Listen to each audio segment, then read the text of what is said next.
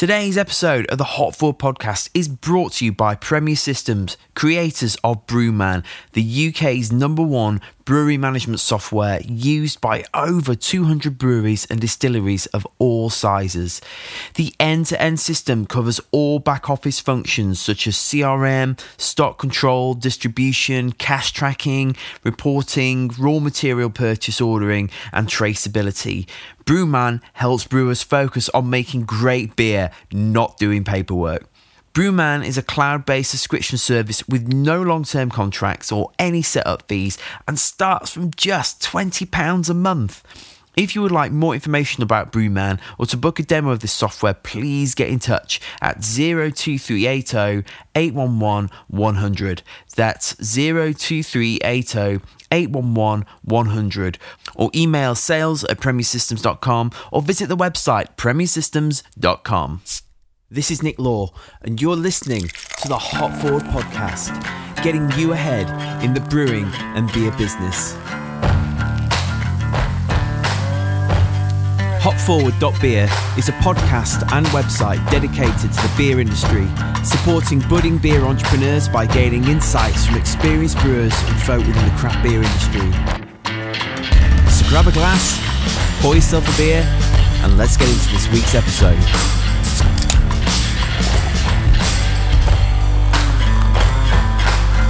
Hello and Happy New Year to all our Hop Forward listeners, and welcome back to the show. According to Doc Brown and Martin McFly, by now we should all be riding hoverboards, watching Jaws 19 in the cinema, and enjoying incredibly precise weather forecasts.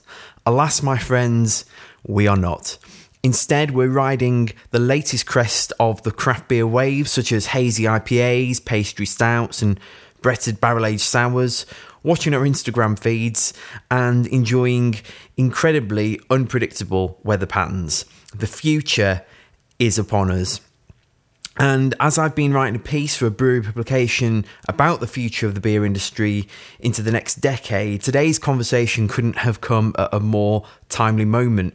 Today on the podcast, I catch up with London-based beer writer, author and broadcaster Johnny Garrett. In addition to regularly writing for Good Beer Hunting, which is a critical, creative and curious voice in the world of beer, Johnny also founded the Craft Beer channel on YouTube. He's extremely knowledgeable about beer and the surrounding industry, and sheds some light on how the modern industry many of us know today has developed thus far over the last 20 years, and looks into an uncertain future clouded by Brexit and trade deals, possibly brewery closures, and some extreme beers. But it's not all doom and gloom and dystopia. We discuss how GMO yeasts may give brewers a helping hand, not only in flavour development, but in cutting costs, and look at some of the essentials to get you ahead in the beer business. As usual, I want to give a massive thank you to today's guest, Johnny Garrett, this week's sponsor, Premier Systems, and especially you, the listener.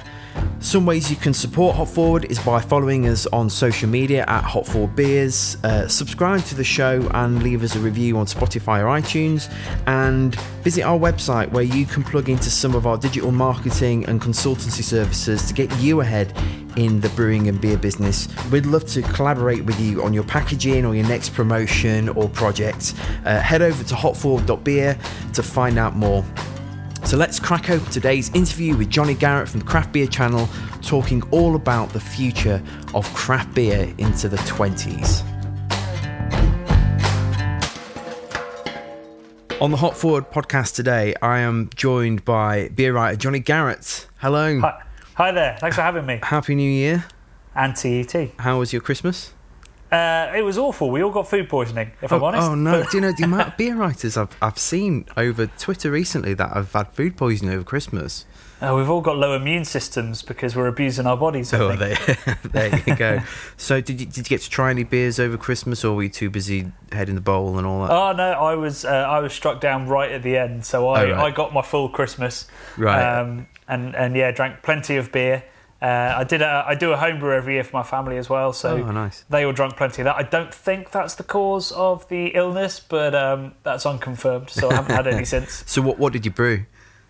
I brewed I was given by a brewery called Glen Affric, I was given some coffee beans that they'd barrel aged in a bourbon barrel they'd finished using just as an experiment.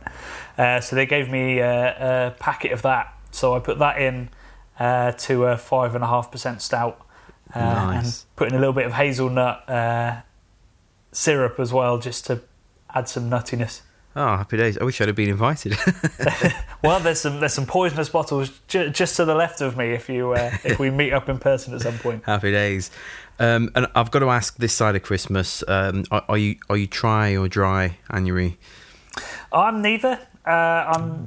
Every January I tend to cut back quite a bit. There's a little bit. There's much fewer events and that kind of stuff going on, so I tend to not drink during the week in January. But given what I do, particularly on the Craft Beer channel, that goes out the window when we're filming. So dry January is not something I can quite get away with, even if I wanted to. Damn January. Well, today I want to talk about the future of craft beer. But before we look at what the next decade holds for brewing in the beer industry, I thought we could take a look back at the last 20 years so far. I mean, the first question: how have you personally seen the industry develop and grow, for better or for worse, over the last 20 years? Well, I mean, so I got into beer pretty much a decade ago. So beyond that, there's not a huge amount I can say. I got into beer the year that Kernel founded. Redemption were just hitting their stride. Camden Town were about to found. So I came just as that wave really hit. I think most of the changes have happened since then. Before then, it was Brewdog, Thornbridge. I guess Meantime. Everyone forgets Meantime now because they're slightly irrelevant at this point. I'm not even sure what they're doing anymore. I don't really see their beer around. So, the last 10 years have been an absolute roller coaster with lots of really great stories. But I think in the first couple of years, a lot of struggles as well. I've noticed a lot recently, lots of bloggers are writing about breweries that they'd covered in the early days and are now no longer with us. And we sort of forgotten about them. It's sort of a comrade we left behind at war. I just went, leave him behind. Everything else is going to be fine. We've just got to make it. So, can you give some examples on that point? Well, I mean, I think probably the saddest one would be Brody's, which I think they still might be brewing, but certainly not the force that they were back in between sort of 2010, 2012, when they were, as exciting as Beavertown and Camden and the Kernel were, and they, for myriad reasons, sort of slipped away. There was Pitfield Brewery that was around at the start. There was Brew Wharf, which predated all of those, even Kernel, that ceased brewing, and now I think the whole building's been knocked down. So there's lots of names that are sort of forgotten, I think, because most people joined beer perhaps as Beavertown and Camden really got big around 2013, 2014. The Bermondsey Beer Mile kicked off, by which point most of those guys had sort of faded into ignominy by then.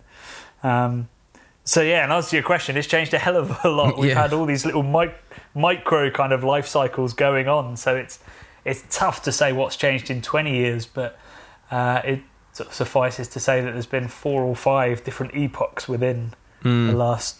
Well, they say in years. business that you have a business life cycle is like 7 years, and I was writing an article today about how a lot of brewers that started in the mid-noughties or early 10s, is that what you call this? That the last decade? I don't think anyone knows. Yeah, we'll figure that one out. But how like a lot of these brewers are coming to the end of their natural life cycle, and it's interesting watching the ones that are really up in their game and starting to behave like a proper business. I mean, everyone's sort of surprised that we're having this glut of sales, and they're surprised at the breweries that are selling. And to me, none of this is a surprise. Like you say, you look at the life cycle of a brand. I used to work in distribution, beer distribution. I worked there for 4 years, and you'd see these brands go through. We were thinking more on a brand level, where you'd be talking about a brand is founded, it goes into the geek bars, it grows as a brand, it goes into the sort of the Mitchells and Butlers, the slightly trendier chains, and then it hits supermarkets, and then it dies. All of these brands, all of these breweries have a life cycle, and people are sat there going, well, why did Magic Rock sell? And you're like, well, because Richard Burhouse I think it's almost exactly 7 years since he founded it. Yep. And he spent 5 of those in abject poverty, desperately scraping around to make a profit. And he's reached the point where he can't really grow without huge investment. And he's decided, quite rightly, for him to do the thing that's easiest on him on a personal level and guarantees the jobs of the people that he's working with. Whether he chose the right multinational for that remains to be seen, but it's a whole other topic right there. Yeah. I mean, within the last 10 years in particular, as we've seen this unprecedented growth that we're talking about, particularly in countries like the USA and the UK, of microbrewing, like what problems do you think new entrants at the start of 2020 and going into the 20s are going to have to overcome? And do you think there's still room for breweries to enter the markets? Or, I mean, what's your take on all that? Well, so I've actually been writing an article recently for Good Beer Hunting based off of some research done by CGA. So CGI are sort of a food and drinks insight company. They did some research at the end of last year which pointed to the fact that self-identified craft beer drinkers are getting older. And they've started drinking more tried and tested brands. So while the little beer bubble is like going, I'll never drink Beavertown and Camden again, they sold out. The core of craft beer drinkers who are now aged over 40 really, they're going, I can get Beavertown and Camden anywhere. This is fantastic. I'll stick with those guys. I know what I'm getting. So there's sort of polarizing forces happening. So that's going to make things, I think, really, really tricky for new people coming in. You're going to find that all the pubs that either go market rent only, so escape the beer tie, and even independent chains are going to start relying on these brands that they know will sell consistently, where they know the product will be consistent, although Beavertown's product has not been since the buyout. But Camden have only got better. And that's going to create, that's going to shrink the amount of opportunity there is for small brewers to get taps. And taps is where the real volume growth is found. It's not found in package. So that's going to be really, really tough, and much tougher than it was, say, for Colonel and Beavertown when they started. When of the independent pubs, they had the pick of them, really. So that's going to be super tricky. What I would say, and this was also borne out by the CGA data, is that if you're looking to be a 1,000 to 2,000 hectolitre brewery with a tap room and selling mail order cans out ultra fresh, there's still opportunities there, I think, for small brewers to nail a local market and distribute nationally themselves. Also, looking ahead into the future, I saw an interesting question actually posed on Twitter recently from Bates at Duration saying, I don't know if you saw this, it said, undeniably, the beer landscape has changed. A vision of doing something different is a tough road. What would it look like if someone in particular like Allagash or New Hill Farmstead had to open in 2020? Could they still do what they do and get the recognition they hold? I mean, what's your take on that? I mean, that's really really interesting question. Because you're like, it's, as you're saying, like it's hard enough for new entrants just doing standard IPAs and pale ales and all the rest of it coming into the market. For somebody who's doing something really niche, like farmhouse beers and stuff, like it's got to be like super tough, right? Yeah, I was over at Allagash in March last year, and I was chatting to the head brewer, Jason, and we got chatting about innovation, and mostly we were talking about the fact that they've, I think they're going for B Corp status, or they might even be B Corp by now. They were going for local ingredients, so all of their oats and all of their wheat, I think now are grown in the surrounding 17 counties. That was their idea of innovation now. But he said the most innovative thing we've ever done and the biggest thing we've ever achieved is to have a core beer that's a wit. And they said that they still, I think, don't entirely understand how that happened. I mean, obviously, like the quality of the actual beer aside, because it is a stellar beer, I really don't see how that would be possible nowadays. I mean, you can even see, the people making New England IPAs are struggling to create core brands. I think the only people that have managed it recently of the new group would be Daya. Right, In the UK, Steady Rolling Man has got an international reputation now built off of Theo dialing it in slowly but surely. And I think that's the only new brewery with the core brand that's really kicked off. And I really do fear for some of the guys who didn't start off doing that. So the Cloudwater, Verdant to some extent, they have a wonderful core range. Which ones they're going to take forward, because a core range of 4 is now seen as huge. Yeah. And they're going to be growing hopefully to 17,000, 18,000 hectolitres over the next years, and it's going to be really interesting to see how and if they can achieve that. I think Verdant have one of the best chances of doing it because the beer is so excellent, but I wouldn't want to be founding Allagash, anything Belgian based really, in the UK right now. I guess it's interesting because if you think about the really larger, newer, relatively speaking, brewers like Sierra Nevada, that they were built for pale ale, Boston Beer Co, Samuel Adams, Boston Lager, even Brewdog like Punk IPA or Thornbridge Jaipur. It's always one beer, isn't it? And it's almost like we've swung so far the other way, where there's this constant desire, constantly, for new, different, more extreme. And it'd be crazy to think by the end of the 20s, like how extreme some of these flavours and beers are going to be. Do you see it sort of the pendulum swinging back the other way, where people will just be kind of brewing a one-hit wonder again and again, so to speak, particularly out of the brewers like your Cloudwaters and your Northern Monks and the ones that are set up and are pretty well established now? So I always used to use this analogy of a guitar string when it comes to brewing innovations. So what happens is the string is struck by a brewery and it reverberates, and you go to one extreme. So we invented IPA. America invented the modern IPA. It got as bitter as it possibly could, where with Mikkeller like doing their 1000 IBU IPA. It then, in reaction to that, completely swung back the other way. So we got zero bitterness, or yeast ester driven brewing with the New England IPA. And I feel like the pendulum will swing back again, and we'll end up with slightly less bitter West Coasters and slightly more bitter New Englanders. And you sort of find that level in the middle eventually. So you never go back to where you were, but you can't stay at those extremities because, if you're constantly searching for the new, eventually you lose all context. Yeah. And I think that's what most beer drinkers do. It's what I did probably 5 years ago when I had a pint of Paulaner Hell and went, well, isn't that just bloody marvellous? I forgot how good lager was, and that's sort of where your palate has to reset. So I went all the way back on the pendulum and started finding a middle ground. Yeah. So I hope that brewers and drinkers will start to do that. The problem is you've got constant new people coming in who aren't bored or haven't lost all context. So yeah, it feels like nobody's going back, but they definitely are. As drinkers age, that's happening. Yep. How have you seen the independent brewery sector mature over the last 10 years, and how do you see it maturing over the next 10?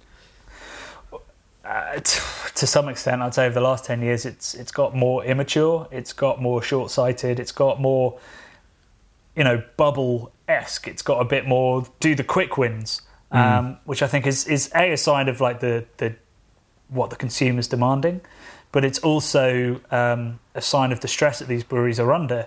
I'm sure if we had an absolute heart-to-heart with a bunch of breweries and said, do you want to be pushing the envelope further and further and further, or are you doing it because every time you release something that's similar to what you've done before, it's not getting the reaction? And I think I've had a couple of conversations off the record with brewers who have said as much, that they're brewing to some extent to impress a small amount of people, and that gets them their marketing noise, and then you're hoping that the core range or whatever it is will be actually earning you the money. So it's why we're seeing Wildcard in supermarkets already, and why Northern Monk have to some extent angered some people by going into supermarkets with a fairly wide range, but that's because that's where the volume's going to come from, particularly when the on-trade is so incredibly tough at the moment. Yeah. So I think, smaller brewers have gone short-term, partly because they've had to, and partly because they know it works and it is fun. Yeah. So over the next 10 years, will the pendulum shift? I don't think yet. Because, well, so the next thing, another article I've recently been working on is around GMO yeast, which certainly in America is going to become the norm within 5 or 6 years, I think. And the capabilities that these genetically modified yeasts are going to have are just insane. We're going to have designer yeasts. We're going to be able to produce lagers in 2 weeks. We're going to be able to produce IPAs in 3 days. All these big changes that are going to happen are going to probably push the extremities a little bit further before it starts coming back. That is a prediction. That's not. That's me being like Notre Dame and going. This might happen in a long time. I'm not sure. Yeah, I mean, there's a lot to be said about all those FOMO beers that are out there. I know when I was running Sheffield Brewery Company, which is for the most part is just a very straight up traditional cask producing brewery, I came into that and, you know, with all my craft beerism, so to speak, and be kind of like, we need to be making all these crazy beers and stuff. And, you know, the owner was like, no, you know, the blonde sells really well. It's like, no, blondes are out now, you know, it's all about craft beer and stuff. And actually, you know, it was those what I would deem quote unquote boring beers that actually kept the ship afloat. Do you think that too many brewers do fall into that trap then, like say, of just desperately trying to bring home some money through those crazy beers because they're too busy looking at their Twitter feeds, Instagrams and all the rest of it and trying to keep up with the Joneses, so to speak? Yeah, I mean, I think maybe that's too negative a spin. I think it's a pretty sane business model given the market that's out there and it's working for a lot of guys. What I think breweries just need to be careful is that they don't get stuck in that trap. They've got to have a route out when they go in. Yeah. And yeah, so if you're a brewery that's looking to, you know, I think there must be so many breweries stuck at that 5,000 hectolitre duty relief barrier going, I don't know how to make it worth going beyond this. Yep. And that's the trap that they're in. So if they're fine staying beneath that, they're a team of maybe 5 or 6 people, and they're doing well at that level, that's great for them, and that's a long-term business. If they want to, you know, take that next step and really grow the business, you're not going to be able to do that off of the sort of the smash and grab approach. If you look at the breweries that have managed it, they've all had core ranges, or at least beers that are endlessly kind of recognisable. So Kernel are about 10,000 hectolitres. Kernel break every rule that business has ever set. And so they've just slowly they got to 5,000 hectolitres and everyone just went, yeah, we'll just keep growing at our own pace, and somehow still made this business work. So they're sat at just below 10,000 hectolitres with no core range, no core beers. They don't even have a website, do they? No, they tweet maybe once a month. I mean, a Kernel I don't think could open anymore, couldn't get to 10,000 hectolitres. Yeah. Kernels are sort of a once in a lifetime occurrence, I think. And it's just this really lovely, perfect storm of talent and philosophy and luck and timing and people, just awesome people. But yeah, I don't see any other brewery being able to manage that. So if you look at the other breweries that are similar size, you look at Cloudwater, who, you know, they were early enough into that smash and grab sort of market that they owned it and have done very well and grown from it. But then you look at Gypsy Hill, you know, they had such a strong core range from the start. You look at breweries like Moore, who have always had a very strong core range, and they're growing. I couldn't name, unlike in America where there seems to be this endless market. You look at Treehouse, who are now 80,000 barrels without ever selling a beer outside of their premises. I just don't see that being possible in the UK because we don't drive for our beer. Yeah. And we could never offer the value for money that Treehouse does. You can get a 6-pack of Julius for, gosh, I don't know, $14, $16, In the UK, that wouldn't get you 2 cans. Yep. So, yeah, looking at America for this next phase is not going to be helpful to people doing business plans. I mean, that's a good topic, actually, to talk about brewery tap rooms in the UK. Because, like, say, in the States, there might be one brewery or 1 or 2 breweries in a town, you know, like, because it's a very, very big country, isn't it? Whereas, like, in Sheffield, where I'm based, it's about 20 breweries within Sheffield and the surrounding area, maybe a little bit more, you know, some of whom have tap rooms that you can go between one brewery and the next. I mean, for brewers out there that might be thinking, right, we've really got to nail this tap room thing over the next few years, and heavily invest in that, you know, is that ship sailing, or is there still room for that? Because I've heard some people, like Richard from Magic Rock, actually, say about hyper-localization being the next sort of big thing, so to speak. You know, small is the new big. I mean, what's your take on that? I mean, that was what craft was supposed to be, right? At the start, yeah. What we thought is we were building this new beer industry where everyone would have their local brewery and they'd travel to go to other local breweries. And obviously that was pretty naive when we look back on it. So I think Rich is probably right. You 100% need a tap room. Any brewery opening now should be opening a tap room. It's brilliant marketing. It's brilliant market research for yourself. The profit margins are just insane compared to, you know, if you're selling a beer out in trade, you're going to make maybe 20% margin on that. If you sell it in the tap room, you're going to make 60 to 70%. So the more you can do literally through your local area, the better. But like you say, there's 20 breweries in Sheffield. In America, yeah, you have 1 or 2 breweries in small towns. If you go out into the small towns of the UK, there's not a brewery in every town. There's barely a pub in every town. Yep. So the hyper-localization, I just don't think quite bears out in the UK. I think it's going to be... You're going to have to find a way... Well, we're blessed in the UK because we can do mail order. We can do mail order beer. So you can get your margin that way. You can send your beer out to everybody that you want to. In the States, you can't really do that. There's a couple of states where you can. So that's going to be super important. If you're not running your own online shop and if you're not running your own tap room, particularly if you're trying to work in the short-term, smaller brewery hype scene, you're going to really struggle.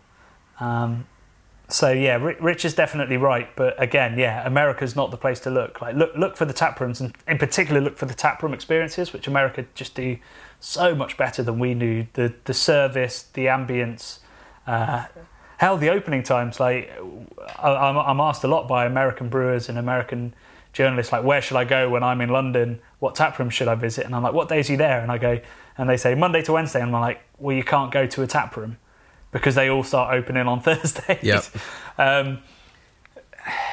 There's a huge business case for not opening for the whole week at the moment because the demand's not there, but it just goes to show that we're going to have to think pretty creatively to get that hyper-local market moving. I mean, at the last count, there was it 2,500 breweries? I mean, this was like 2017, I think. I know it was definitely over 2,000.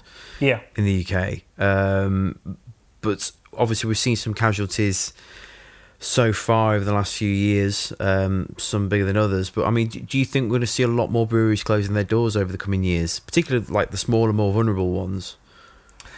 I think 100% we're going to see some closures. If you. My beer history isn't great, but in the 90s, America saw a huge downturn. So they had their initial bubble grow, and I think due to many factors, including buyouts, a couple of them closed. And we haven't really had anything to address the growth that's happened, and I think we're bound to get that, and maybe some slightly higher profile closures. The causes of that, I think, are going to be very much down to the disruption that the bigger breweries have managed to do. All the regional cask brewers with big pub estates have managed to resist the break of the beer tie. The amount of, what's the statistic? In London in 2015, 90% of the craft beer being brewed independently. By the end of 2019, it was, I think, 5%. Right. So Beavertown, Camden and Fuller's were propping up that statistic. Yep. And now there's only 5% independently brewed craft beer in London. Wow. And that figure probably isn't much higher in terms of actual opportunity for volume to be produced. There's not the taps to put your beer on in. Yeah. So, I mean, how sustainable do you see the industry going into the future? I'm not trying to paint a really bleak picture. I must confess more often that my glass is half empty rather than half full, but it doesn't sound like it's very sustainable with the way things are at the moment. So it seems like there's got to be some kind of fundamental shift that's going to occur for maybe fewer breweries to do better rather than a lot trying to all get in at the chicken feed, so to speak.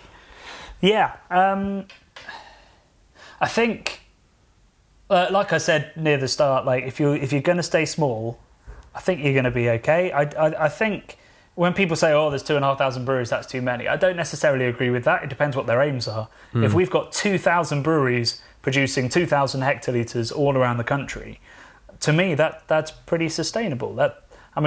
2,000 times 2,000, that's only is that 400,000 hectolitres? 40,000 hectolitres maybe. No, 400,000 hectolitres, I think. See, I was going to jump in there, but I got an E-maths at school, so I thought I'd leave you to work that one out. Yeah. So if my maths is right, that's only two brew dogs working around the UK in terms of small independent brewers. So that's not a lot of beer, considering how much we drink. It's what's going to happen with those other 500 brewers who are all trying to get a big share of the UK market. And that's where I think actually most of the casualties are going to be. There's already talk of some of the regional brewers really struggling, which is where the small brewers, what's the acronym? Small Brewers Relief Reform Group, who pretty shockingly want to lower the level, the size at which you get brewers relief, and they're doing that because they're struggling. I think in particular Marston's are having a really torrid time. With the debts that they've accrued over the years. And I wouldn't be surprised if a big regional brewer goes. Weirdly enough, I think two of the most profitable ones in Greene King and Fuller's are the ones that sold, but that tells its own story as well, because they're the attractive targets to outside investment. So yeah, I don't think there's any bubble that's about to burst, but I think there's going to be a lot more churn, and I definitely wouldn't be surprised if some much loved modern brands did fall by the wayside. We haven't really had one yet. I guess Mad Hatter would probably be the closest I could think of like a well-respected modern brewery that disappeared. That was sad. I remember hearing that, and because I really liked their beers. They were always really unique. They had a good brand. It looked different. So that was sad when that happens. And I guess you think a lot more about brewery buyouts or sell-ups, or however you want to put it. People being enraged or saddened by that, rather than thinking, "Oh no, we've lost a treasure." So I was particularly sad about Mad Hatter when that happened. We've talked a lot about the independent brewers, but how do you think the macro brewers will do over the next 10 years? Sales have been under decline for brands such as Budweiser and Coors Light over the last decade. How do you see their strategy of purchasing large stakes in breweries or buying them outright playing out over the next few years? That's going to be a really long game. I think at the moment we're seeing these purchases as them trying to interfere with the market, so trying to tie up those lines with breweries that they own. Longer term, there's these macro brands are never going to go away, but I wouldn't be surprised the way that Camden House is growing. That would become a lead brand for AB InBev in the UK, certainly. So I don't think there's going to be sort of a one-size-fits-all kind of answer to that. And I think lots of them are going to have made horrific acquisition decisions like we saw with Ballast Point. Yep. So, yeah, it's such a mad scene, and there's so much money involved, and there's so much future to sort of take into account. it's very, very hard to tell. I think what's clear is that craft beer isn't going to achieve what we wanted, which is to completely revolutionise this industry on a what's the word, on a capitalist scale. We're not talking some kind of reinvention of business models, but there's no denying that craft beer has put a huge dent into the volumes and the beliefs of macro brewers, and unfortunately they've been actually very quick and very savvy in their response, much quicker than we have been to responding to theirs. So I don't see any reason to think that these macro breweries are going to go under, but I do see lots of reasons to think that many of the ones that they buy will go on to prosper. So what kind of advice would you give to a brewer looking to grow their brand and their brewery now, particularly to the kinds of scales that some of the leaders in the craft beer sector, such as Cloudwater or Tiny Rebel, might do? Because there are still brewers out there who are aiming for big things. I don't know if you've come across them yet. At Full Circle Brew Co. in Newcastle, throwing a lot of money behind brew house and branding and all the rest of it. I mean, how possible is that now? Should brewers even be striving for that? We need brewers to be coming up through the ranks. Craft beer might have failed in sort of its socialist takeover of the beer industry, but what it's done is create incredible variety that we never had. So we definitely need breweries that are intending to get beyond that 5,000 hectolitre mark, and fill the gap that's slowly being vacated by breweries that have either sold, or breweries like Thornbridge that are so far going it largely alone.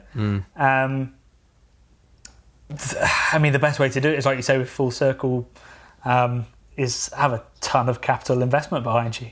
I think the biggest issue anyone that founded a brewery in the last decade would probably tell you is that the first and biggest problem they hit was that they couldn't keep up with demand because their brew house was too small, the site they chose was too small, the rent was too high on that very small site.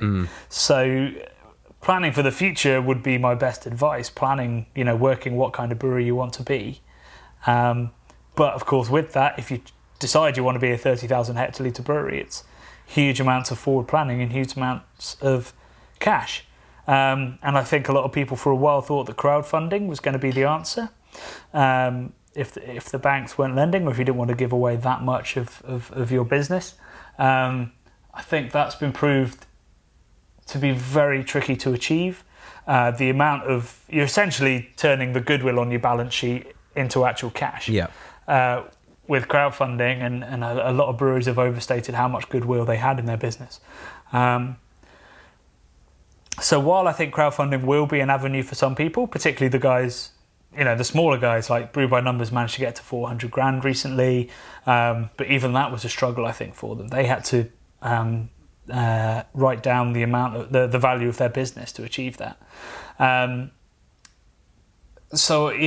think finding some capital backing that's going to take you there is going to be the great struggle. But yes, planning from the start, knowing what you want to be and planning ahead for that is really important. And there's already some case studies of people that have done that, like Daya. It remains to be seen whether Bates and Miranda have got it right with duration. But I'd back them to do extremely well, knowing Bates as a brewer and Miranda as a business person. Like, I haven't seen the business plan, but already it's looking sensational. The brewery, and they know exactly what they want to be and what they want to do. And I'm sure that business plan was the most thought out brewery business plan the UK has ever seen, knowing Miranda. So that's going to be the key to achieving those volumes in future. Where the actual capital investment is going to come from, or whether it's ethical, is another question.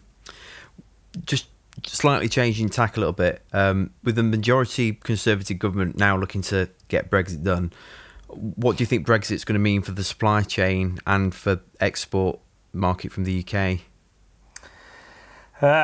This is my specialist topic. So I wrote 5-part series for Good Beer Hunting on the impact of Brexit on the brewing industry. Oh, I didn't know that. There we go. Could have geared this podcast around.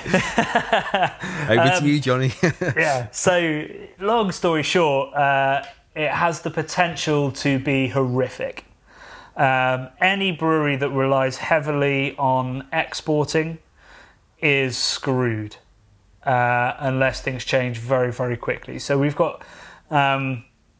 once Brexit actually happens, they've got 12 months of grace while they work out what Brexit's actually going to look like, because we still have zero idea what our trading arrangements are going to be with the EU. But through talking to governmental people, through talking to breweries, through talking to importers, it's going to entirely change the system that these breweries are using to export. It's going to throw up all kinds of issues like to legally export to the UK, to the EU, you have to have an EU address where complaints and legal documents can be sent to. We've got no idea whether you're going to need one site or whether we'll need them in all the countries. So you might have, if you want to export to 10 countries, you might have to have 10 different labels for all your beer.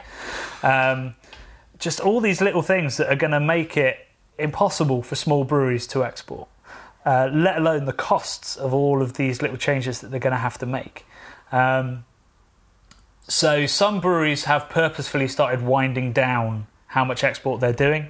One of my main case studies was Siren. I think at one point they nearly hit 50% export, and they're now way down at about 17%. So there's that issue. Looking at Northern Ireland in particular, if there is going to be a customs border between Northern Ireland and the UK, which there is currently, there will be a customs border, there will be checks. That ruins a lot of their business plans. These small breweries in Northern Ireland, there are no big ones, Boundary's the biggest, they were relying literally on the post office to get their beers over to the mainland UK. That won't be possible. So they're going to have to get distribution representation in the UK. Ask any brewery in the UK how hard it is to get decent distribution agreements in the UK, and they'll write you books on it. Yep. And then finally, the most shocking thing to me has been the instability of the pound. Again, Siren. So I interviewed Darren, the founder of Siren, and he was talking about how he bought a canning line. Just the week before the EU referendum happened.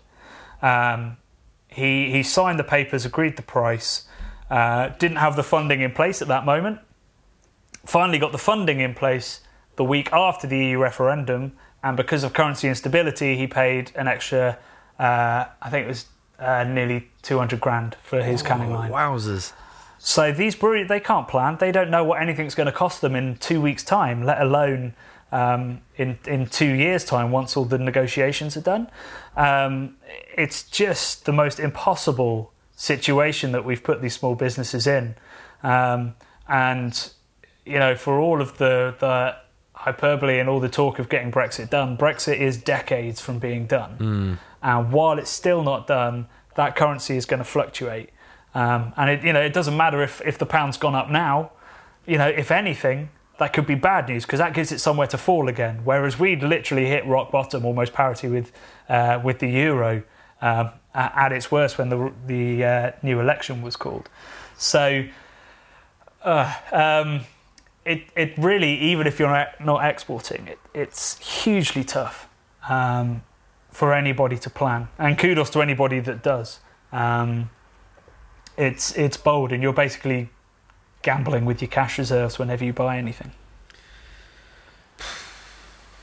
This was meant to be like the inspirational, happy podcast, kick off to the new year, new decade. But I can give you lots of positive stuff too. Yeah, what about some positives? So GMO yeast is going to be amazing, so long as... one of the benefits of Brexit might be... So the reason they haven't launched GMO yeasts in the EU yet is because it's very, very tough to get those genetically modified products approved. Right. So if we leave the EU, maybe it'll be easier for us to get our hands on these GMO yeasts. There's two out at the moment. One produces lactic acid as part of fermentation, so that's the end of kettle sours. Yep. We'll call them conical sours now.